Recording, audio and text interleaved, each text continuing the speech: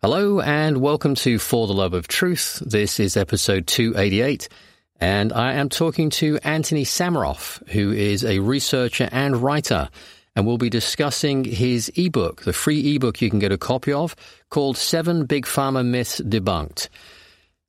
What I'm going to do now, before we bring Anthony onto the show, is just quickly read you the introduction from his website about the book, which is 7pharmamyths.com, and there will be a link in the description. 7 Big Pharma Myths Debunked. I'm sure you've heard as much as I have about the wonders of modern medicine and how we are all living longer, happier, healthier lives because of it. Well, that's funny, because according to official sources, healthcare is the 3rd leading cause of death and life expectancy has been going down since 2014. That's not all. Despite spending $4 trillion a year on healthcare, cancer has tripled since the 70s. Diabetes is skyrocketing. Arthritis is endemic. Heart disease is epidemic. Alzheimer's disease is through the roof. Autism has reached unprecedented levels. Obesity is off the charts. The rates of multiple sclerosis, lupus, asthma, and migraines have all hit the ceiling. Do you want to find out why and what you can do about it? You should, because unless we change something about the way we look at healthcare, we are going to live shorter lives than our parents and maybe even our grandparents. Discover the lies used to sell dangerous and ineffective treatments that are ruining your health and emptying your pocketbook. It's one thing to know a few political points to argue with friends. It's another to really understand what's going on and how to avoid poisoning yourself. This ebook exposes the most widely held myths about pharma and teaches you what you can do to take your health into your own hands. And it finishes with "None dare call it quackery," which I thought was really, really pertinent. So without further ado, please join me and Anthony on our discussion. And also remember, you are amazing, and I'm looking forward to speaking to you in the next episode. Take care. Bye-bye. Anyway, so Anthony, thank you so much for taking time out of your day to join me. Thank you so much for having me on For the Love of Truth. I mean, seriously, for the love of truth, Adrian. I've been enjoying. It's great to be on this end of the show. I was just saying before we went on the air that I heard your recent show with Amanda Vollmer, and that you told me that you took a strike for it. Truth's not as popular as you think in certain platforms. She's a marked woman, radioactive. Yeah, she is, but she's one of the real kind of loud voices and has been for a very long time. Yeah, I enjoy her appearances on podcasts myself. Yeah, and we resonate really well together. So, you know, for me, it felt like a very quick conversation. When I looked at the recording, it was nearly 2 hours long. Well, I mean, I guess that's what I was enjoying. Like, you both clearly have good radio chemistry together, so that's pretty cool. Too hot for the internet to handle. That's why they give you a strike. Well, they can give out what they want to give out. It's their choice. Right. So we'll try and avoid. I don't know if this is going on YouTube, but we'll try and avoid. Well, I think the best thing to do with this, Anthony, given the kind of, you know, the start point I'd like on the conversation, is that I will put a quick pointer on YouTube to this, but I'll put the bulk of it on the other platforms. That way you and I can have we can talk freely as we should be able to. Okay, excellent. Cool. That sounds good. Yeah, so one of the things I did want to talk to you about was I've been having a look at some of your work, and I think you're doing really good stuff, and you kindly sent me a copy of your ebook, the 7 Big Pharma Myths Debunked. And I wonder whether you might talk a little bit about that, because it's a really good introduction to a lot of the nonsense. Well, thanks very much. And everyone can get the ebook for free from 7pharmamyths.com. The number 7, he, harm, a, and myths, like Greek mythology. And please, just put it into your browser and download it. And then, if you stay on, you'll get updated about other articles and things, and you can always unsubscribe if you want.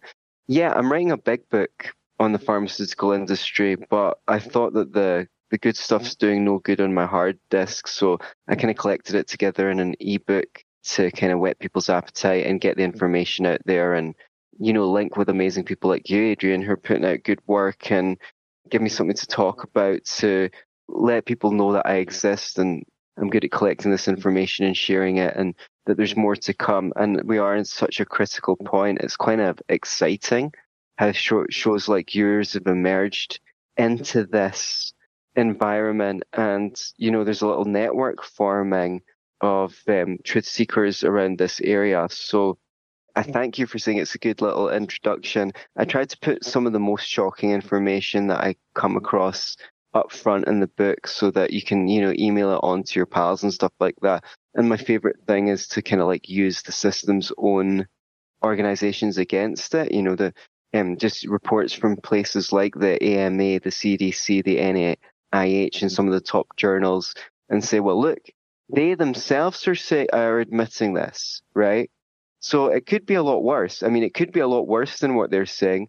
If you go to alternative sources, you might find even more damning information, but you don't even need to do that, because if you just take what the AMA themselves admit, that's, pretty much enough to debunk the pharmaceutical industry itself, I would say, and a lot of the benefits that have been attributed to it very widely.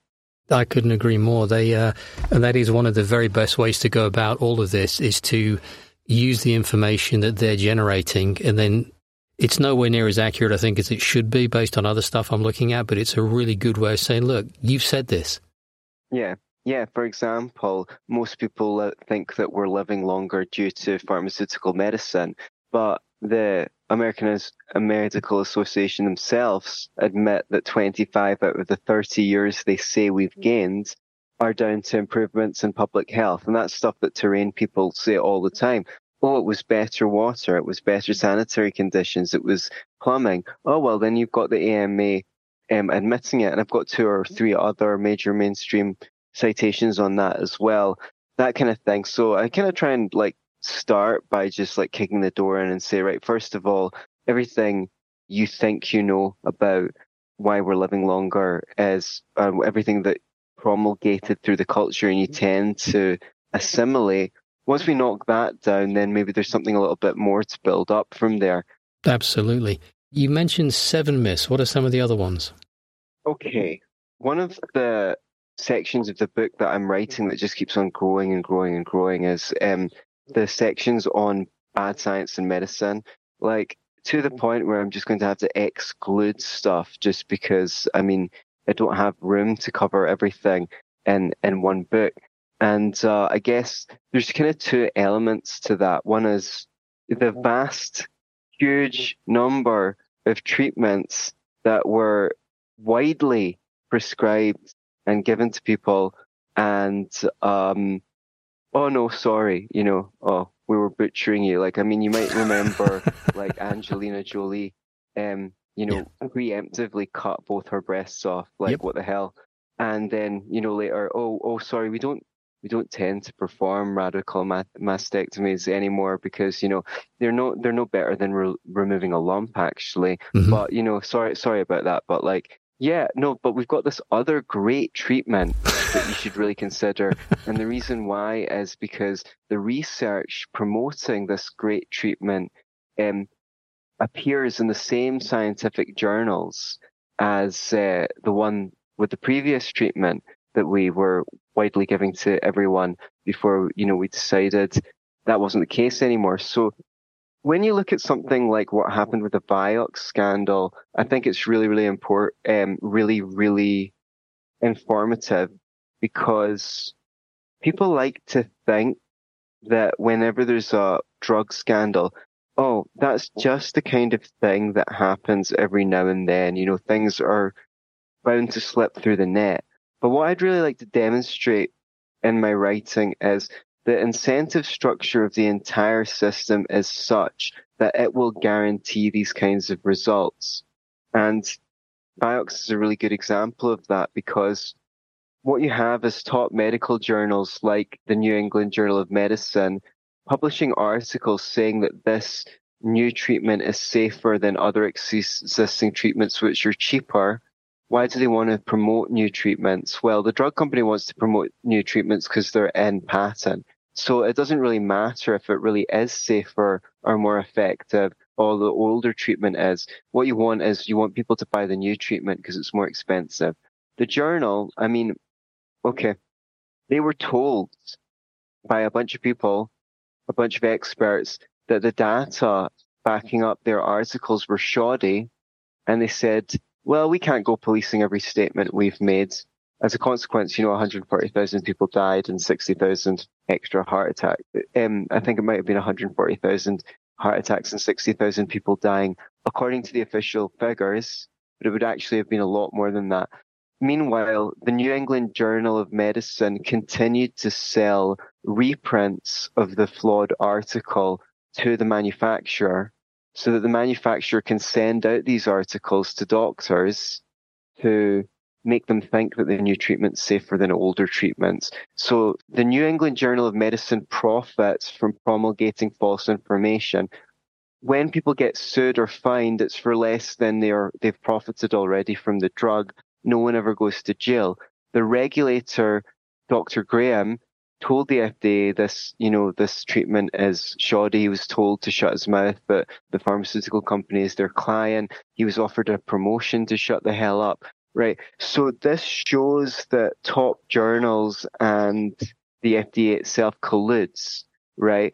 But you can't just go, oh, well, that's the one thing that kind of thing's bound to slip through the net from time to time.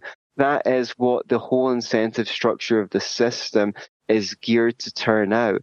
One order for reprints from a drug manufacturer to a journal can run over $1 million, right? So, or millions of dollars. So, where is the interest in objectivity? We're bound to continue to receive bad science in medicine over and over and over again, just so long as pharmaceutical companies are incentivized to prescribe new treatments because they're in patent, even when old treatments, let's say even herbal medicines or nutrition-based approaches or detoxification or anything, is not patented. Well, journals are receiving advertising money from the pharmaceutical industry, and obviously the FDA provides a very narrow funnel. They decide what gets approved and they decide what isn't. So you just basically go and lobby and blackmail, bribe, whatever, put your own people in there. There's only one point of entry into the market. It's through the FDA. So the only thing you need to do is capture the FDA and you're sorted. It's structurally erroneous, but it's structurally designed that way intentionally. Correct. So there's lots of tricks that pharmaceutical companies can play to make it look like their drugs are more safe or more effective they are. Some of the most, and I go through these in the ebook, you should check it out, 7pharmamyths.com. Some of the worst stuff is in, I'm a mental health professional, I'm a psychotherapist, I work online. And some of the it's so interesting, like some of the worst cases that I had of people coming to me saying they were mistreated by mental health professionals was psychiatrists. I mean, I literally had someone tell me that they told the psychiatrist that their partner was physically abusing them, and the psychiatrist picked up the phone and called their partner to check out if the story was true in front of them. Christ's sake. Right? What the fuck? Right? So, and it's really interesting because you get like this slew of like stories, people being patronized, treated like numbers, barely talked to and then just sent off with a prescription by psychiatrists. And these people are getting paid like six figures, sometimes twice six figures, maybe several times that, to basically dispense poison. And some of the worst science in medicine is like psychiatry.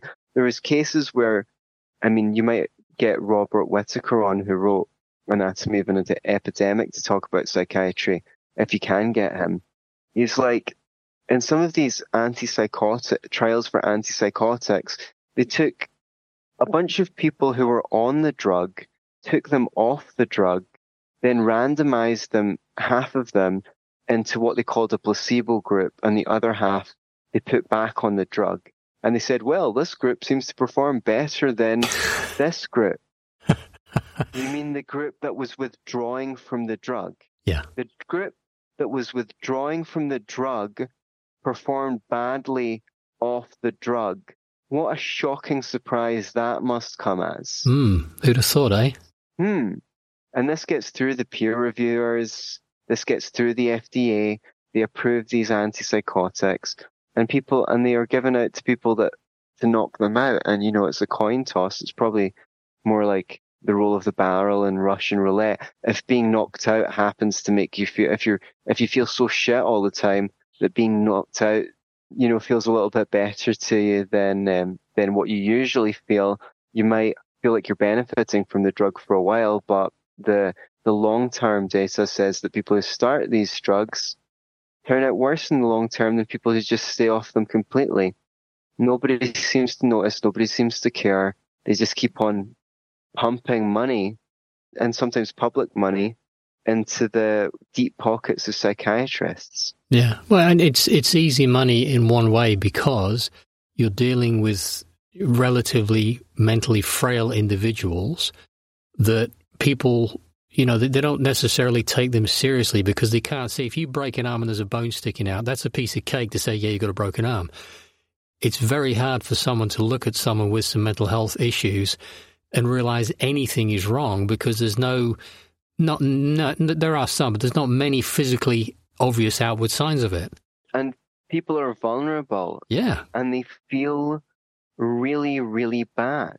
Imagine, waking up every day and feeling depressed or anxious and just not wanting to feel as bad as you do. You're going to take pills. A lot of people are going to take pills, right? I've got a friend that's a doctor that I speak to. He's a mainstream doctor, and he gives me the scoop on what's going on inside, especially writing book. It's important. And, he has people come in for SSRIs, and they want their pills, and he says you can tell them, it's likely to cause sexual dysfunction. They want their pills. They come back, oh, I can't get it up anymore. Okay, well, I can give you another pill for that. Oh, guess what? Now you've got migraines. Oh, well, I can give you another. Now, do you want some beta blockers? All right, those have scooped all your potassium out. Yeah. Now you've got another condition. But that's how the game works, isn't it? That's why it's flawed, because it is. One leads to another. So all they're doing is creating more demand for more of their own product. They are. And, it used to be the case that if you sold a product that caused harms, you were liable for those harms. You can basically blame the increasing rates of dementia on the number of pills that people take during their life. But I don't see the pharmaceutical companies paying for people's care homes and live-in carers and things like that because they've got dementia. Maybe if they did, they would be less likely to prescribe. But that's the very first thing they do. It's the very first thing they did with all this, COVID hoax. They indemnified the pharmaceutical industry against all possible harm. We'll be back after a quick break. Welcome to the Alchemy of Natural Healing. I'm your host, Laurel Dewey. True healing is an alchemical process, meaning it must transform you on all levels, body, mind, and spirit. What affects one affects all three. True healing is one of the hardest journeys you'll ever travel, but it's one of the most rewarding and fulfilling when you get to meet yourself for the first time. If you're ready to take that journey, let's get started.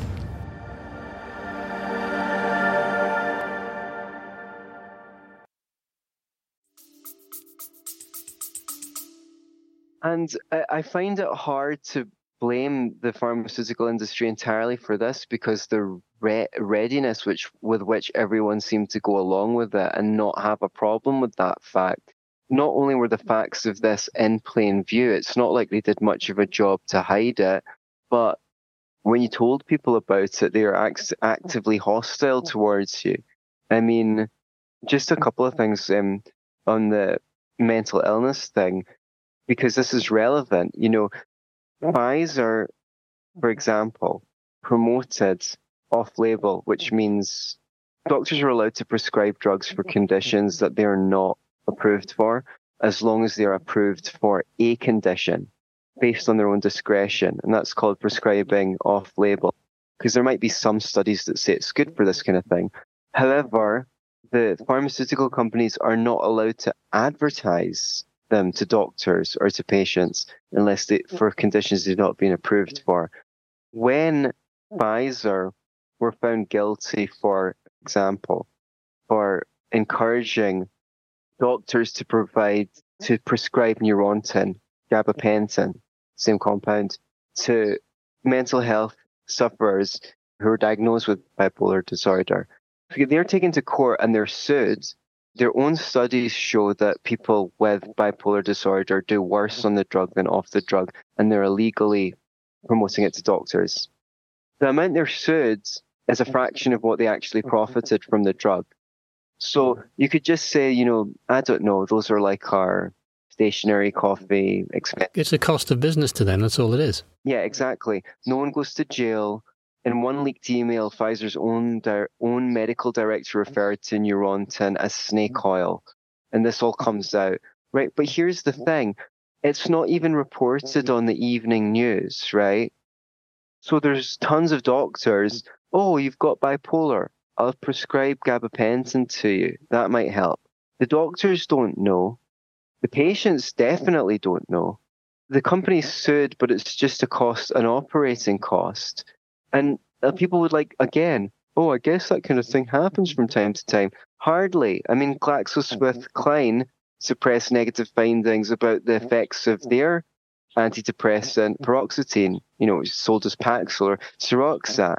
A leaked document for them gave instructions to effectively manage the dissemination of these data in order to minimize potential negative commercial impact, right? Which is a really nice way of saying, just make sure no one finds out, or we won't be able to keep making money by selling drugs to depressed people that will make them suicidal. So they get fined $3 billion, but that only represents a quarter of the total sales of the drug over the years, right?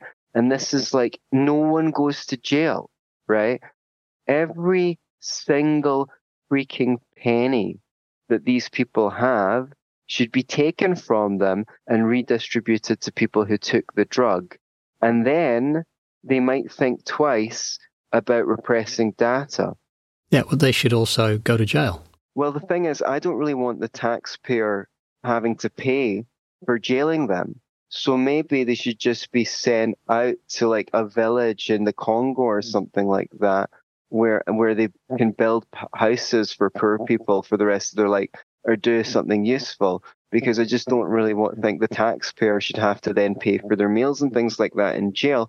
But definitely some way or another, they should have to provide service to humanity because they've done so much harm.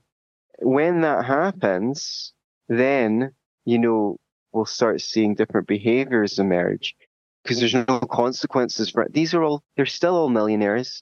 They're still having champagne dinners with congressmen and senators. They're still, I'm sure, taking a yacht out to Hawaii or something like that and, enjoying a long weekend with their mistress or whatever in the Caymans. So this is the world that we're living in, right? There's tremendous problems with just people not registering studies that have unfavorable outcomes and then just, submitting to the scientific community those studies that are favorable to their products. This isn't news. This has been reported on for decades, and official agencies keep on saying they'll do something about it, but they never do. And there's been cases where they did create online registries of papers, and instead of making them searchable PDFs, what they did was they got some office lackey to scan them and upload them as pictures into the PDF documents so that people couldn't just search the site for what they were looking for. I'm guessing we're meant to believe that this is done by mistake. Oops. And then I get these comments on my Facebook from, people from the so-called Skeptic Society about, how Gerson therapy or something like that is snake oil and how I'm their enemy because I'm promoting treatments that don't work. Me, right? some guy that's fucking living in Mexico keep my costs down so I can spend most of my time writing a book. Do you know what I mean? Like, yeah, well, it's just projection. They're projecting their insanity outwards, and then they can see it all around them because they can't possibly be guilty of it. That's all they're doing. it's crazy. I mean, I don't know how these people who are the least skeptical of any mainstream narrative ever manage to corner the word skeptic. 128,000 people die a year of properly prescribed pills in America. The right pill, the right dosage, taken at the right time. But all they want to do is go after chiropractors and acupuncturists. That's what they find fun in their magazine. I would love to do your show with Michael Shermer. I would love to take Michael Shermer, the fake skeptic, cocksucker of Big Pharma, and have a little bit of a debate with him about what his fucking magazine, the Skeptics magazine, is doing to help regular people with the kind of health conditions that they're likely to suffer for in their life. Why is all the government money going to pharma? Have they reversed a single metabolic disease for the $4 trillion a year America is now spending on healthcare? Have they made you less likely to get diabetes? Are you less likely to get Alzheimer's disease? Are levels of autism going up and down? Are people becoming less fat? Are people getting less arthritis? Are people getting less cancer? Are they getting less multiple sclerosis, lupus, asthma? Do less people have migraines? Do your kids have more acne than you have or less acne than you have, right? What are they delivering? What are they giving us for that $4 trillion? Can Michael Shermer or Sam Harris or any one of these arrogant fucking idiots tell me what we are getting for $4 trillion? $2 trillion of them leased from you out of your paycheck by the tax system, whether you want to pay for it or not, whether you think that it's a good way to spend the money or not, they're going to take it out of your taxes. The other $2 trillion fed into these insurance companies who are meant to provide checks and balances and go, no, that treatment doesn't work. I'm sorry, that treatment doesn't work. We're not paying out for that. I'll tell you what, you're fat. That's why you're diseased. Do you know what? For a fraction of the price of coronary bypass surgery, I'll tell you what we'll do. We'll give $2,000 to your employer and we'll take you away for 6 weeks to Costa Rica and we'll put you on a little fast, okay? You just won't eat anything for 5 weeks. You can just drink water. You just drink. Then we'll see. Then we'll see if you've still got diabetes. Then we'll see if you've still got high blood pressure. And you know what? If you don't do it, we're not going to cover you. We're not going to cover you for your heart attack, your little heart attack, because it's a cause of your own lifestyle decisions. Now, that would cost a fraction of the money. That's maybe what the insurance companies should be telling people. You've hit upon the core hub, I think, or the core point of nearly everything that we're seeing around us right now, and that is that until and unless men and women will take responsibility for themselves, their actions, and what they're doing to themselves, nothing will change. But the moment they do, right, all sorts of good things will come about. Well, the thing is, they're hardly making it easy for you. I mean, well, first of all, they're all on one side and it's not yours, right? That's the first thing to realize. There are no checks and balances, right? The pharmaceuticals companies make money from this approach. The insurance companies make money not by keeping costs down, because the more money change hands, the more they pay out. They get something called a kickback. I'm sorry. They get a kickback. I'm sorry. I mean a reimbursement. I don't know why I keep on saying kickback. In relation to how much they pay out, they get a reimbursement. So the more they pay out, the more they take. There are no checks and balances. Everyone is profiting from the same thing. The whole research structure of the system, let's look at the mechanism, the molecular mechanism for how this one nutrient works. And you can go off and study that for months and say, oh, look, we found this pathway. And then can you not just fucking tell people how to eat healthy? Who the hell cares? Do you know what I mean? But oh, no, we're not structured to design that. We need to fund the neural link between this pharmaceutical compound and this pathway, and who the hell cares, right? The application of this research is nothing apart from, oh, well, we know that. Now what are we going to do? Well, I guess another research program. And that's where all the money in the university is going.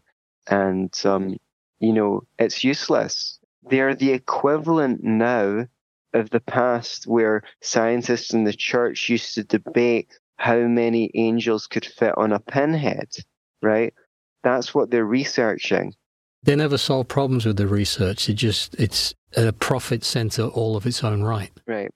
And then if the insurance companies were useful, if they existed in something that is like a sane system, what they'd be doing is they'd go and they'd sue Monsanto for putting glyphosate on all your produce and giving you cancer, screwing up your microbiome. The insurance companies would go, oh, look, we have to pay out shed loads of money because of you. We need to treat the consequences of all the poisonous chemicals you're putting on people's food. So now what we're going to do is we're going to take you to the court, Monsanto, and we're going to sue you. That would be a society that had checks and balances in it. But what have you been working on?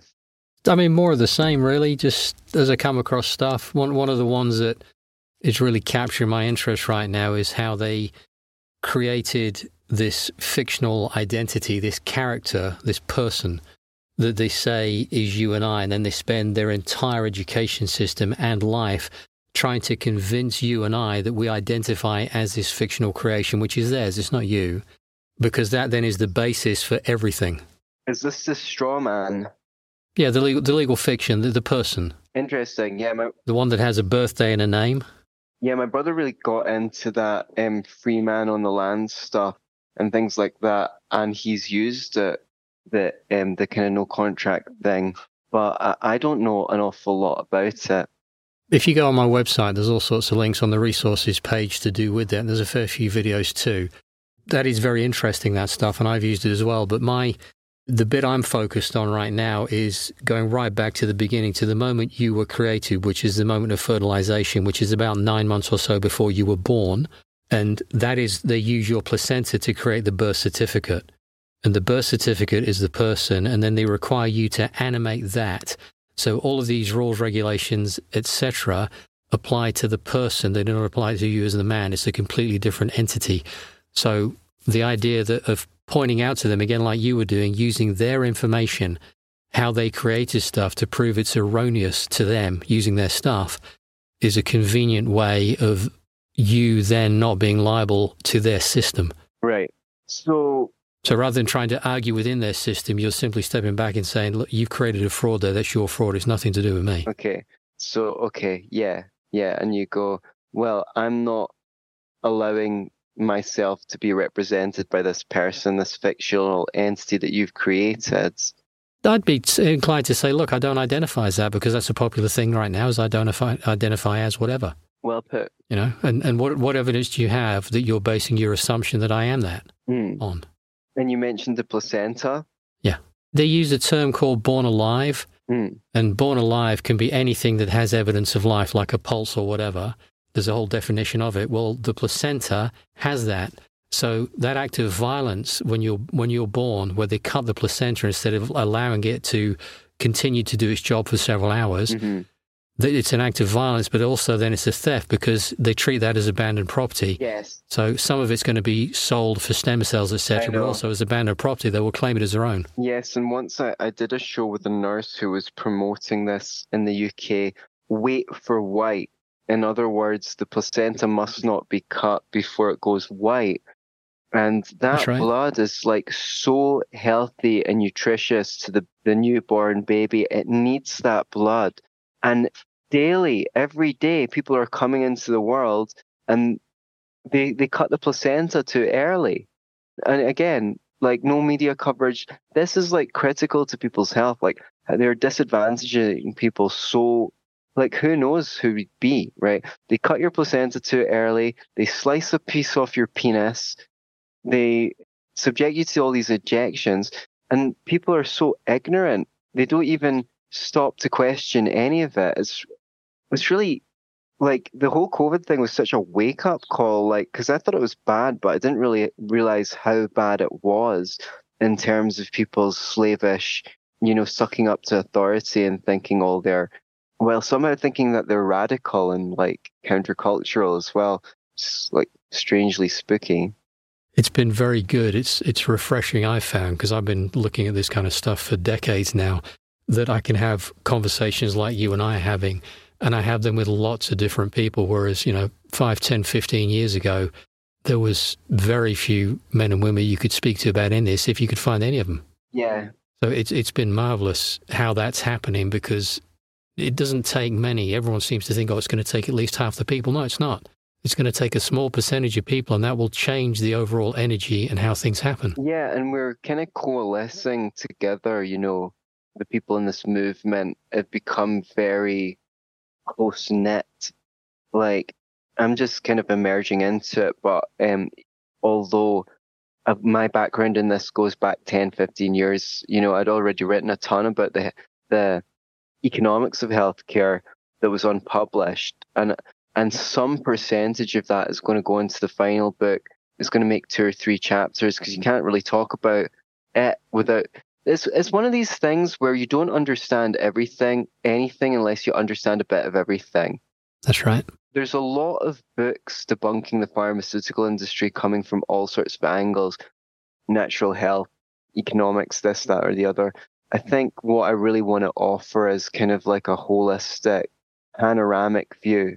If I didn't feel like I had something unique to offer, I wouldn't bother. I'd find something else to do. But I really feel like this is, like when I started working on this book, I just recognized that this is the most important thing that I could be doing with my life at this juncture in history. And I think that people will find that when they read my articles, the advantage I have over most people writing in these kind of subjects. I reviewed like 100 theatre reviews, 150 plays, or something like that, and edited another God knows how many theatre reviews for other people. And one thing that you develop by writing reviews is like a popular chatty style. Always have an angle. Start the review with a slap in the face. Put your most dynamic sentences to the front, and that really just gave me a way of distilling information, like nice and simple, just like I'm having a chat with you. And that can be quite hard when you're trying to take on like scientific information or data or things like that. So I always try and bring that like chatty style to my writing, and I always have had as many compliments on my style as content. So I'm hoping to, I don't know, I'm not really hoping to anything. I just wake up in the morning and I know what I'm doing. I know we've got a battle on our hands, and that's what I do. And when I was ready, I started reaching out to people like you so that we could chat, which I wasn't for a while. Although I've given some presentations at public, at sort of liberty and health freedom oriented events, so we'll see. I feel like it's a very exciting time to be alive, although sometimes... I do. Good. Tell me a little bit about that. We've been living under this veil and these lies of everything on all subjects for so long. And certainly from my viewpoint, I thought, actually, you know what? I might not live to see the end of this, because no one's making any progress. So few people can see what's going on. And all of a sudden, when the COVID narrative bounced along, I suddenly thought, actually, this is going to change everything, because enough people are going to notice. So I think it's exciting, because I'm really curious to see what's coming next, because it's going to be such an improvement over what's here now. Yes, well, I'd love to think that we're in the middle of a grand awakening, sometimes I see precious little evidence of it, but maybe I'm just so used to swimming in this water, murky water, that I've forgotten to look up at the light. What I would say is this is a little bit like, in a sense, I want to hear your perspective on it because it might be a comfort. But if it's not, like, just tell me how it is, what you think. Because I'm thinking, like, so many people have had these shots. Now they were adding them to the children's schedule. The CDC have added the COVID shots to the children's schedule. These kids are going into school every day. I don't know if they've started shooting them up, dosing them up, which, by the way, come on, let's come back to this thing of using their own sources. Their own data says, oh, it doesn't last that long and children aren't vulnerable to COVID. So it's like so infuriating that you don't have like a mass protest against this going, what the hell are you doing? That is of zero utility, even by your own standards. Oh, it's fine. It's only my child. It's only the most precious thing to me in the whole world. But, go and dose them up with these mRNA jags. Like, I'm just concerned with the state of health that people are going to be in the next couple of years. Like, here's the thing. The young people used to be healthy so they could work to support the old people. Now we've got an aging population, but the young people have got colitis, chronic fatigue, ME, heart disease, all of these things. How the hell are we going to make this work? Yeah, and I see where you're coming from, and if I looked with that lens, I'd come to the same conclusions. My own view now is that this is down to each and every one of us having our own journey, taking our own responsibility for educating ourselves, for finding a way to sift and sort through all this nonsense and then move forwards. And I can see incredible things coming from that for those who choose to discipline themselves to do that, which is what I think certainly my purpose here is to discover that information as best I can and then to conduct my life accordingly. What I am seeing is a growing number of people that are also willing to do that. And they are the ones that will be here, I think, for the long term, because I think the other ones have got some pretty unpleasant stuff coming. Right. So I guess we're just going to have to wait and watch and see. But, Yeah, and I've already come to terms with the fact that a lot of people I know, I think, will either be horribly ill or die. I've already lost several people. Yeah, how big is this going to be? And I guess some percentage of people will be desperate enough to be consulting people like us, and other people would rather die than know the truth. And well, that was the journey my father took back in just before all the COVID thing kicked off. See, my health journey really started around the time when my mum died. She had brain cancer, but she was tortured to death by the medical industry, and that's really what got me focused in on health. And then when my partner got breast cancer 10 years ago, I thought I can't actually watch this happen again. So that's when I've dropped everything and did all the research and worked out, the causation behind that and then what the effective, remedies would be. And she's fine now. Yeah, well, I'm so glad to hear that. And I'm losing my train of thought then. That's weird, isn't it? How weird's that to lose my train of thought on that? You were telling me how your health journey became, and that was the journey that you had to watch your father on, which I think you were going to... Oh, that was it. Thank you. That was a reminder, yeah.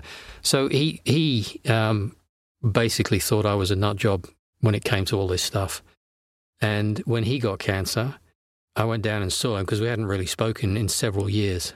And there's other reasons for that. But I went and saw him and I said, look, I know you think that the stuff I do is stupid and that you trust the doctors implicitly. As and when and if you get to the point where the suffering is too great because you realize you are being poisoned to death, I have information, I have materials that I will bring up and down every 2 weeks. And I drove 500 miles every 2 weekends to go and see him. And I'll bring it with me, but I'll never talk about it unless you want to talk about it. And he didn't.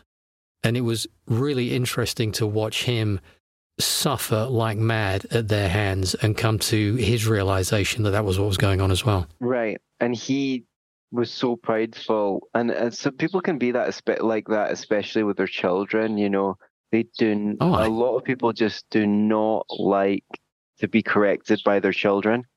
Like they all, and what is the deal with that as well? It's kind of very pitiable, and I've never really understood that mentality, but I've seen it. I've seen a lot of that. yeah, that's common.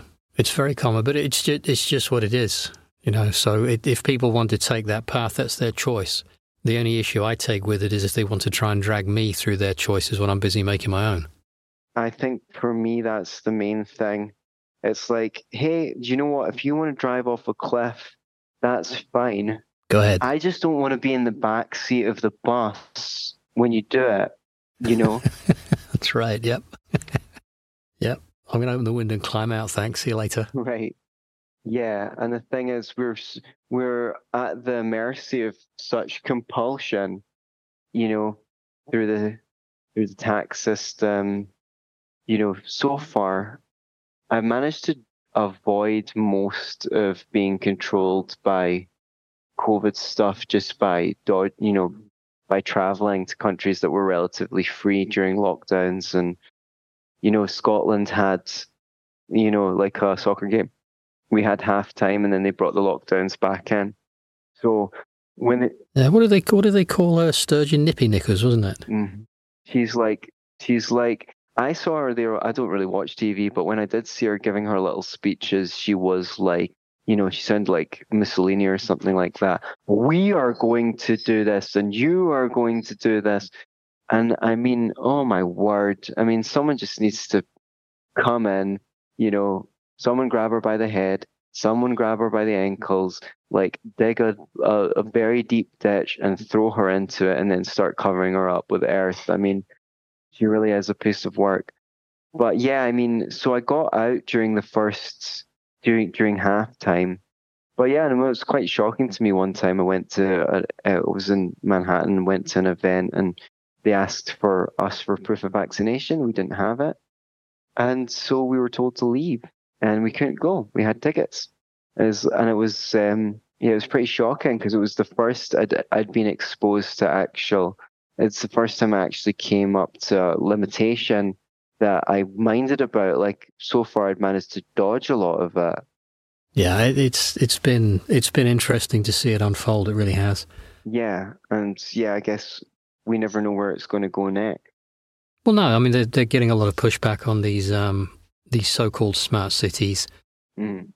You know, the 15-minute cities, the 20-minute neighborhoods, or whatever you want to call them. And it's good to see people saying no. I saw a good sign on one for Oxford yesterday, which is funny. It said you can stick your 15-minute city up your ass, which I thought was quite appropriate. Right. And I think more and more when you know the people that aren't relying as much anymore on the mainstream for their information flow, that are doing what I always encourage people to do, which is ask questions and try and find better questions to ask, because that'll set you free. And start to think for yourself. Don't think like you. Don't think like me. Those are our thoughts, and we're doing them. Just think your own thoughts. Ask your own questions, and you'll find your own way. And as more people do that, you know, we're going to see a lot of changes eventually. But it's not going to be a lot of people like we talked about before. But that is encouraging to see that all the people are kind of throwing off all of this indoctrination that started from a very early age in preschool all the way through the schooling. That they're starting to ask questions. Not a lot, but enough people are, and it's so encouraging. Yeah, I mean, I think the problem is a lot of people on some unconscious level, they're outsourcing their critical faculties because it's really not about truth for a lot of people. It's about what will my social circle think. But the number of divisions becomes so great that people like have less and less to lose from. You got people who were calling for other people to be cancelled being thrown out of the cult because they don't agree with one other tenet, and suddenly they become a critic of cancel culture, and you know, people are just being divided left, right, and centre, and soon people are going to have to rely on themselves. Have you read The Art of War? I think I've listened to the audiobook once quite a long time ago, but I didn't fully ingest it. Tell me. Okay, that's one of the things is about, divide to conquer. And, everything I saw in the COVID thing was all about hypnosis. It was all about mind control, but there was so much. 48 Laws of Power was in it. It was by a great book by Robert Greene. But the Art of War, you could see what they're doing. They turn everyone on themselves. And like within the so-called truth community, they turn everyone against each other in there, and they cause division as well. Instead of everybody saying, look, you've got your thoughts, I've got mine, but we have a common problem here. Can we focus on the problem and not on all these stupid little ideas in rabbit holes? Let's focus on the big problem right now. Yeah, and it's like, it's so easy to do it, and then certain people emerge as celebrities in the truth movement, and then this one thinks they're great, and this other one thinks they're the devil, and it's like, how about you just take what's good about the information, and if you can present it better, then present it better. If you don't like the way that someone presents it, there's room for everyone. And also, I mean, you said it's about hypnosis. That just goes down to like something like how I said we had 2 lockdowns in Scotland. Thankfully, I wasn't there for the second one. They lifted the lockdown, and then they brought in mandatory masking after lifting the lockdown. But that also required, sorry for overtalking, that also required people to be ignorant of what mandates are. Right. And how they work. Because you have a mandate, or a mandatee and a mandator. So the mandator offers the mandate to the mandatee. The mandatee has to accept it for it to become mandatory, otherwise nothing happens. Right. But they rely on people's ignorance. They go, it's mandatory. Right. It's just like all this business you look in all the law books and stuff about, say, a summons, which is an invitation, or it says you must wear a mask. Well, in the law books, must equals may. It's all an offer, but they rely on people's ignorance. Right, and most people aren't going to dedicate hours and hours to understanding their rights. If we take that confusion, I thought it caused confusion when on one hand they're opening up, and on the other hand they're telling. When you create confusion, again, sorry for overtalking, when you create confusion, then you have an instant into someone's subconscious mind as they're trying to figure it out. The door's wide open for you to plant any information in there you want, which is why they were doing it, which is why the rules changed every 5 minutes, why it's this, then it's that, now it's the other. It's all NLP right, and stuff. exactly. And again, when you know some of it, it's obvious. Right. So, and there's another concept, an NLP concept at work there, which is if you really want to bring someone deeply into a trance, you use a technique called fractionation, which is you bring them into the trance somewhat, and then you bring them out of the trance partially. That allows you then to bring them deeper into the trance. And you continue. And anyone who's a good flirt understands that's how chemistry works between a man and a woman as well. If you just go straight for it, it's too intense. You need to flirt a little bit, then you need to relax a little. Then you flirt a little bit harder, and then you relax and you talk about something that's not related. You use fractionation. It's a principle of how the human mind works. And this is what they were doing. They put you into lockdown, then they took you out a little bit, then they put you deeper into a lockdown, and they said they were using all this NLP stuff left and right. And it makes me, I'm wondering, what's your take then? Why do you think people are resisting the smart cities? I've not really given it much thought, but straight off the cuff, my response would be, as he says loads of meaningless words to buy some thinking time, it would be that it's becoming more in your face that, hang on a sec, it means I won't be able to go there, I won't be able to go there. So instead of being able to ignore it, it's becoming more and more obvious that actually all my freedoms are disappearing. Right. It's like, what's the best way to put it? I'm trying to think of an analogy, and I don't really have a good one. If something hurts enough or is too hot, you'll finally take notice of it. So that's what they're doing. They're at the point, for a lot of people now, where they're going, what the fuck? I didn't sign up for this. Because they can't ignore it. Well, yeah, and you might not be able to ignore vaccine injuries either for much longer. But can you imagine it breaking news? Can you imagine it? I can't. I feel like people will just go on as if nothing happened. I feel like the CD. Well, that's why they have to control the media. They have to control the narrative machine, because otherwise people would go, hang on, you're telling me what? Yeah, and they choose what's on the media. I mean, like, they choose what people care about. If Yemen was being reported in the media instead of Ukraine, people would suddenly care about Yemen. But I kind of think, like, if the CDC put up a page on their site that said, oh, by the way, COVID's a lie, these vaccines do more harm than good, and we're just trying to kill you off in a big sacrifice to Moloch, they could have that on their website, and people would just go on as if it wasn't even there. And, people could say, look, the CDC have admitted it on their website. They're sacrificing you in a great satanic ritual to Moloch. And people say, shut up, you conspiracy theorist. Dude, it's on the CDC's own page. Why don't you just look it up? Oh, yeah, conspiracy theorist. Well, yeah, and I can sense a change coming for that phrase as well, the conspiracy theorists, where claims are going to be made, and then we'll be the ones going, no, that's bollocks. Right. But they'll buy into the false claims again. It's going to be hysterical what's coming next. Hysterical as in funny, or as in people are going to go absolutely freaking nuts? Both. I find I'm laughing at more and more bizarre stuff these days because it's an easier way of staying sane, not going, oh my God. Right. Yeah, I know what you mean. But yeah, the strong ones will get there, I think. It's certainly going to be interesting, and it's kind of nice that you're giving a running commentary on it via your interviews, as we see the world progress into whatever the next stage is. But yeah, it looks like a lot of people are going to be sick and a lot of people are going to die. And I mean, I guess if something can't go on forever, it won't go on forever. I mean, there's just not enough able-bodied people to work to provide for everyone who's going to be injured especially if they keep on taking boosters. So there's going to have to be some other way is going to emerge. The thing is, I feel I feel sad at because I just at the thought of people like dying alone, with no one to take care of them. But I mean, it's the kids I worry about. I mean, adults, they had their chance. They were rude and unkind to people who tried to tell them the truth. And, they, even if they didn't specifically be rude to anyone, they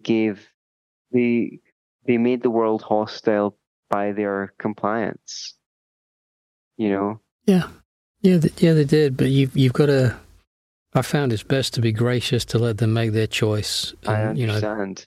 Treat them like little children. They're making a choice. It's not a choice I would choose to make. They have their own reasons, be it fear, confusion, ignorance, whatever. Right. I'm just trying to come to peace with the suffering, because I'm like naturally a compassionate person. I'm trying to I am too, and I don't know whether you can come to peace with that. Mm-hmm. I think sometimes it's just, or I'm just going to have to accept what's going to go on. Yeah. But I can't let it drag me through there as well, because I've already made my choice. Mm. And I'm no good to anyone. If I'm absolutely down in the depths of despair about it, I've got to say, okay, look, that's your choice.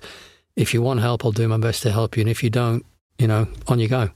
Yeah, and that's where we come to. So it might be a good juncture to wrap up. Well, I was just going to say, I think that is because this in many ways could make 2 separate episodes.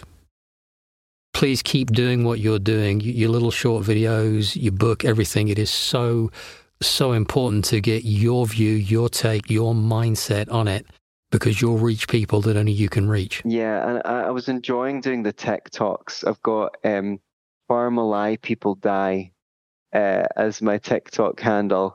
So I'm meaning to do more of those because they reach people other mediums will not. Like TikTok is totally the place to go. And I'm going to get better and better at doing those 1-minute videos. They're fun as well. It's like, well, there's a 1-minute pharma scandal that might reach someone. Yeah. It's the way people's minds work. I think it's genius what you're doing. Oh, thanks so much. I'm just an old talkative dinosaur, so I've got a lot to say on things. No, it was really good for my writing as well, doing TikTok, because TikTok is so chatty that I'd have a portion of the book that I'd written out. I'd do the TikTok and I'd find a new angle on it. So I'd then go and influence the writing to be more chatty, like my TikTok video. and then I'll put them up on YouTube and other platforms. But yeah, I mean, if people want to find me, I go to 7pharmamyths.com to get the ebook. If you're interested in having a therapist or a counselor who's awake to this, what's going on, beyourselfandloveit.com is where you could find my professional site, and send me a little email if you want to be yourself and love it. Adrian, thank you so much for having me on your show. It's great. Thank you for reaching out. It's on you, this one. It's great to make your acquaintance, and I'm extremely glad to have you in my network and be introduced to all of you at home as well. Thank you so much for listening. Good man, good man. I'll speak to you soon, my friend. Speak again. Bye-bye. Take care, bye-bye.